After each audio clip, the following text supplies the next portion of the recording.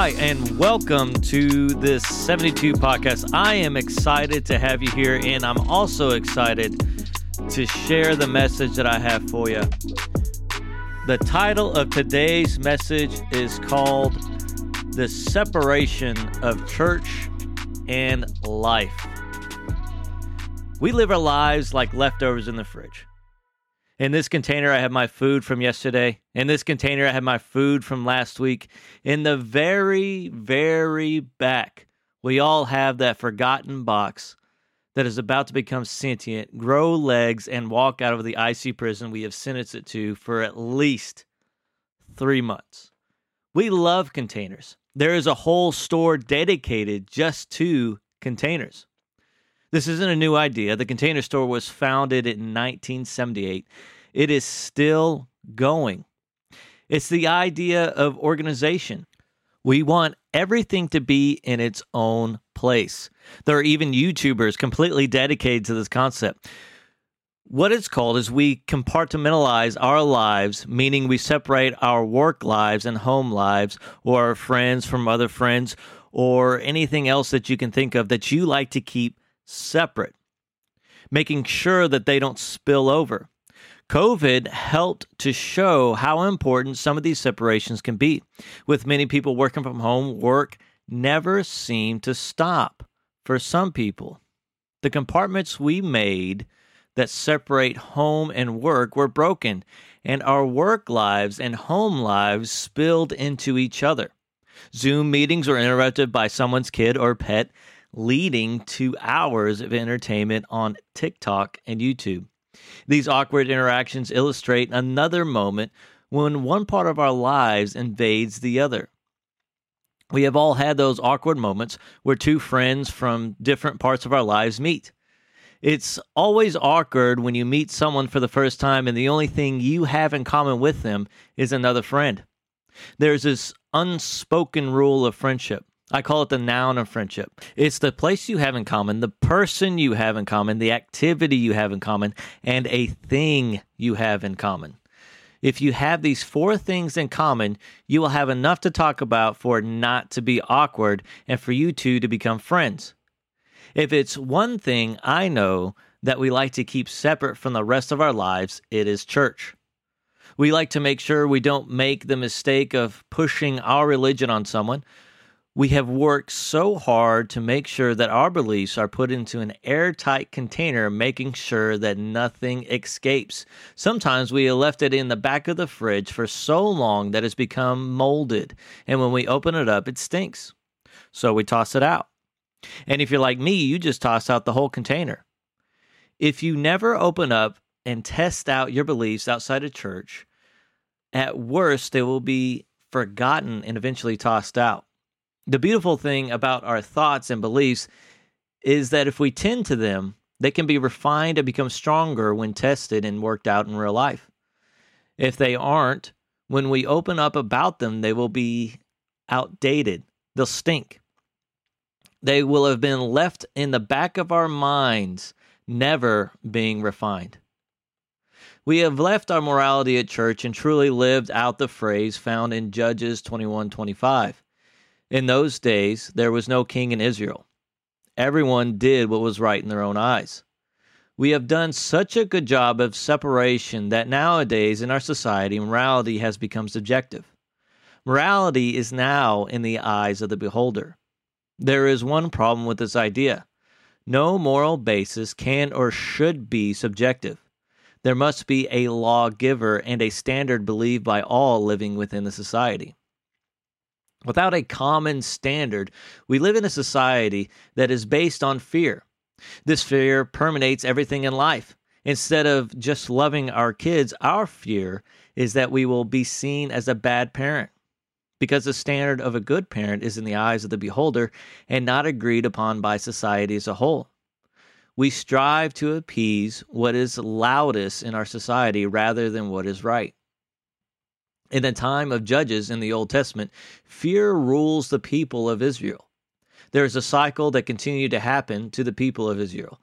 They, listening to the loud voice of society telling them to worship the Baals and the Ashtoreth, as this was predicted by an angel of the Lord speaking on God's behalf in Judges 2:1-3.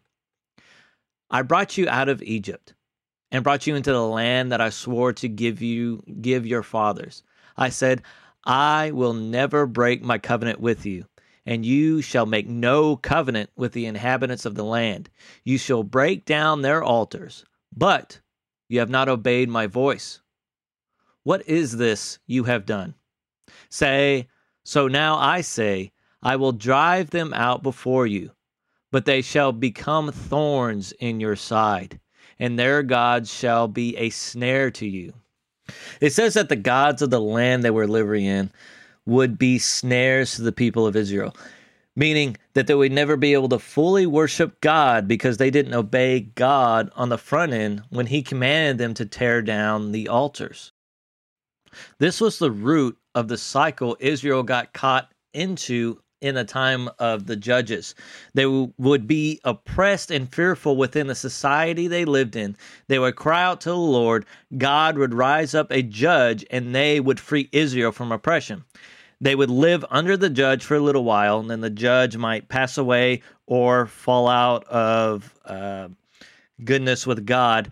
And then the people would listen to the loud voices of the society around them and become ensnared again by the gods of the people of the society.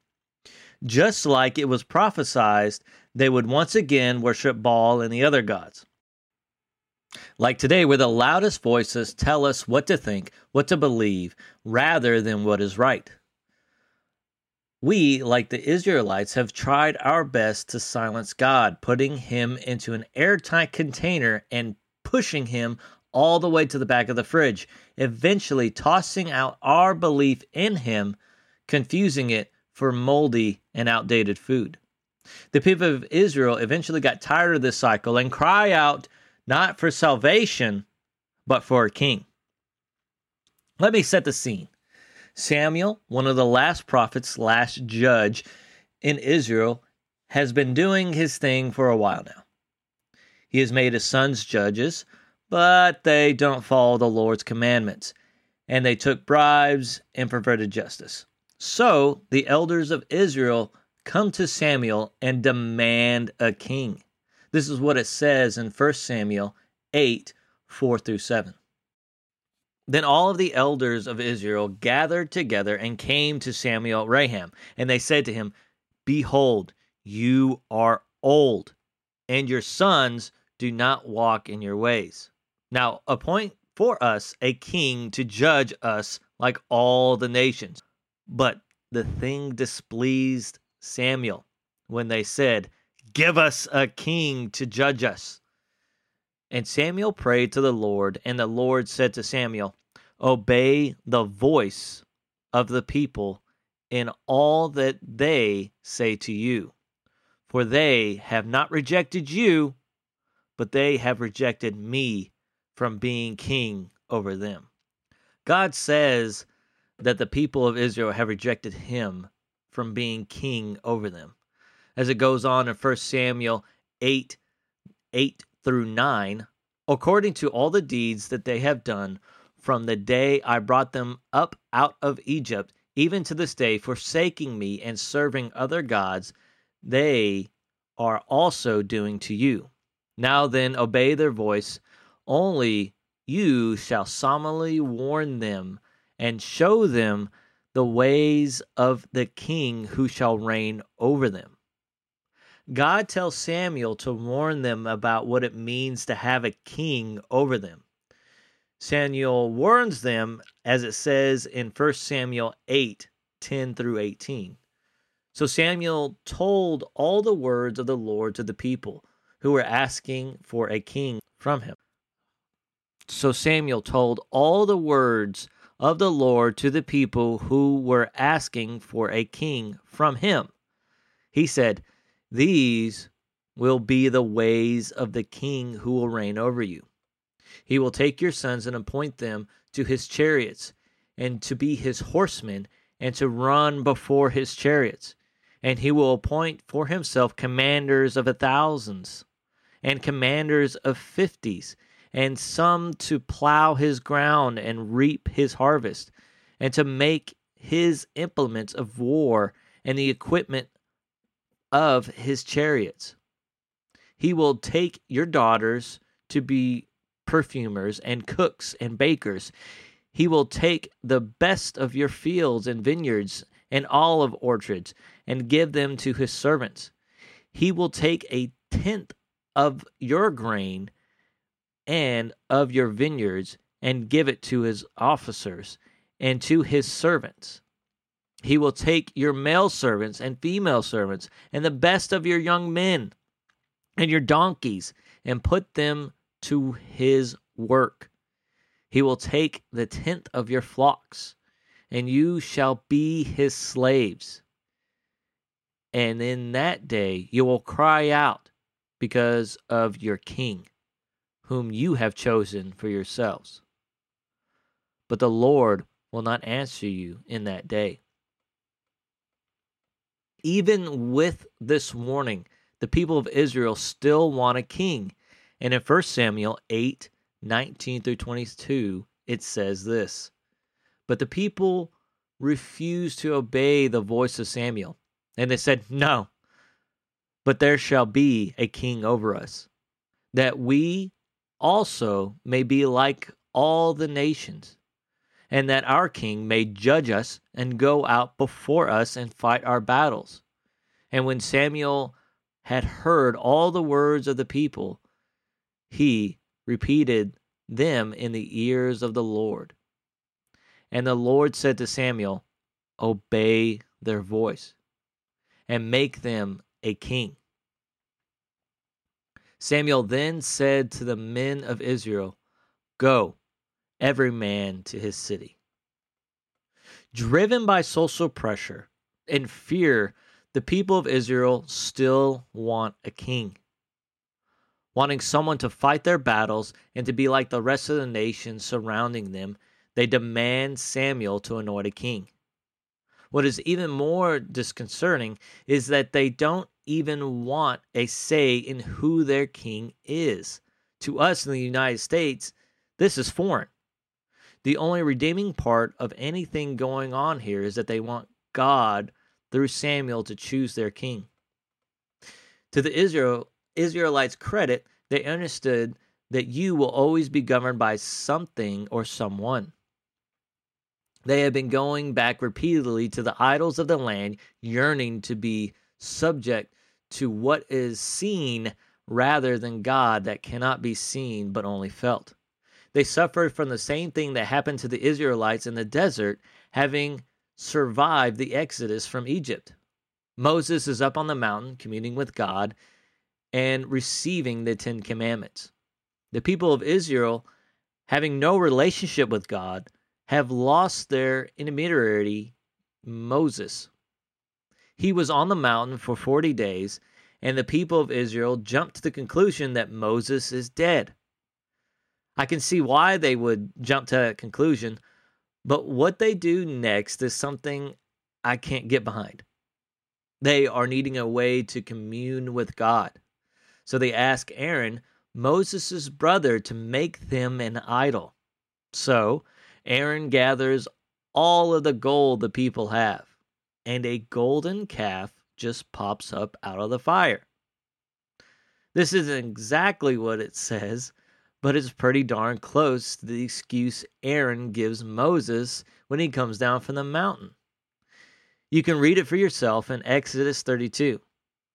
God isn't very happy with the people of Israel, and Moses does his job and intercedes on behalf of the people. He reminds God of the promise that he made to the people of Israel. God agrees to only take out the people who have sinned against him, excluding Aaron. Then tells Moses to go down and wrangle the people and get them back in line. In the time of the Exodus, Moses was the intermediary between the people of Israel and God. During the time of the book of Judges, the judges of Israel were the intermediaries. Eventually, the judge would die, and the people, having no relationship with God themselves, would fall back onto the idols of society they lived in. I'm sure that God did not want to use judges, but the people having no relationship needed an intermediary to keep them in arm's reach. When Israel asked Samuel for a king instead of asking God to rule over them, what they're saying is that they no longer want to develop a relationship with God. We don't want to have to work to commune with God through sacrifice and consistent following of the word. They said they wanted a king to judge them and go out and fight their battles. A judge wasn't how we define it as today. Today, a judge's job is to interpret the law. Back in the time of the Israelites, a judge was the lawmaker. What God warns the people of Israel is that instead of them getting a permanent judge, is that they would instead have a ruler. Someone that has complete dominion or ownership over them. Something that only God should have over you. This might seem like it really doesn't matter because God uses people to communicate and pass down his judgments. The problem is that God had the freedom to choose who and when they spoke up. Now there was a permanent family or lineage that would rule. I'm not saying that God couldn't raise up another family, but now there was a clear distinction.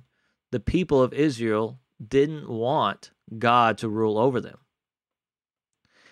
People have free will, and though the apple doesn't fall far from the tree, eventually, sometimes over the generations, the apple can slowly move away from the original tree.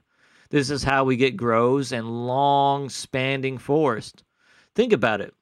If you've ever come up to a natural forest, not man-made, you will see the smaller, younger trees at the edge of the forest. Because this can happen and has happened in the past, God needs the ability to raise someone else to be over the people at the time in Israel's history. When you have one lineage that everyone listens to, if that lineage becomes corrupted, so do the people following them. This happens to the line of David. His grandkids eventually fall away from God, so do the people of Israel. You will always be governed or influenced by someone. God will make you choose who you are governed by. Now, here's what I'm not saying. I'm not saying that we should rebel and revolt against the government or anything like that. When Jesus was asked this type of question to get him in trouble with the Roman government, he asked for a denarii or a Roman coin. He then asked his own question, whose likeness is on the coin? They answered, Caesar. Jesus then responds with this answer to his question. Render unto Caesar what is Caesar's. So by that logic, we should be good citizens of the nation we live in. Now, this isn't to say we should just be quiet and never speak up for what is right. On the contrary, the role of government is not to set the morals of society or grant freedoms to those who are governed.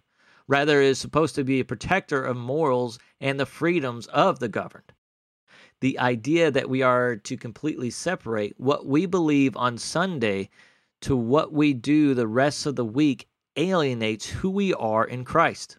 At the end of the day, we must look at ourselves in the mirror and ask, whose likeness are we made in? Whose image are we made in? We are made in the image of God. So, we should render unto God what is God's. Meaning, we should live our lives under God's rule. Here's the thing. No matter if you believe in him or not, he is our ruler, our king. But on this side of heaven, he gives you the choice to follow him or not. Because true love is a choice to love in the first place. God gives us this choice and never forsakes you or forgets about you. He always loves you and wants a relationship with you, just as he did for the Israelites. He is constantly pursuing you. Even as we forget about him, his steadfast love is shown through all the years Israel separated itself from God. You may ask, why didn't God just send Jesus? I think that if he would have sent Jesus earlier, the people's hearts and attitudes toward God wasn't right. If you notice, the people of Israel are constantly running back to the idols of the day. In the time of Jesus, Israel is no longer running back to those idols. They have more of a personal relationship with God. In the time of Jesus, synagogues have been established, setting the scene for life without the temple. Synagogues were also a template for the early church. Jesus is the culmination of all the righteous followers of God. They were the shadows of what was to come.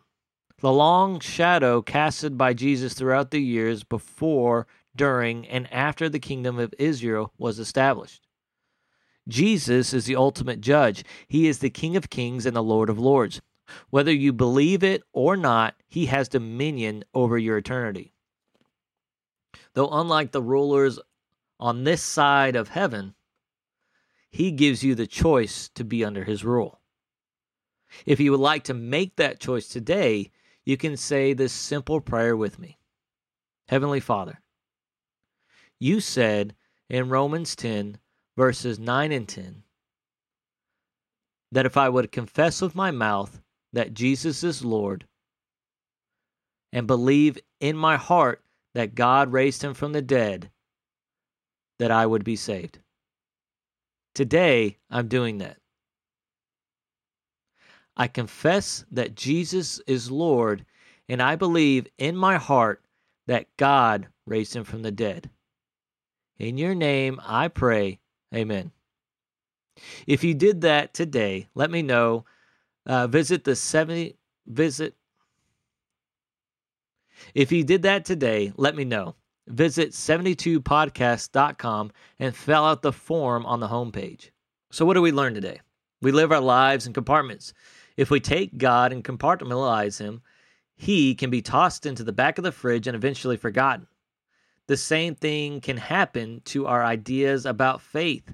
If we never test out these ideas and allow them to be refined, when we revisit them or open up the container after being in the fridge, they will stink. Our morality should not just stay at church. If our lives don't reflect who we are at church, then we need to take a look in the mirror and answer the question, whose likeness am I made into? God has dominion over our eternity, but allows us to choose whose dominion over us on this side of heaven. Will you allow yourself to be ruled by fear or what is right in your own eyes? Government is supposed to protect morals and freedoms, not set the moral standard or grant freedoms. Let me pray for you. Heavenly Father, thank you for your steadfast love that is not bound to time or even what we may say or do. Align our hearts with yours, giving us the wisdom and ability to stand up for what is right. Guide us to reflect who you are, drawing others to you. In your name I pray, amen. Thank you once again for listening to the 72 Podcast. If you enjoyed what you heard, make sure you subscribe so you don't miss out on upcoming episodes. Write a review. It helps build our reputation. And I'll see you next time on the 72 Podcast. God bless.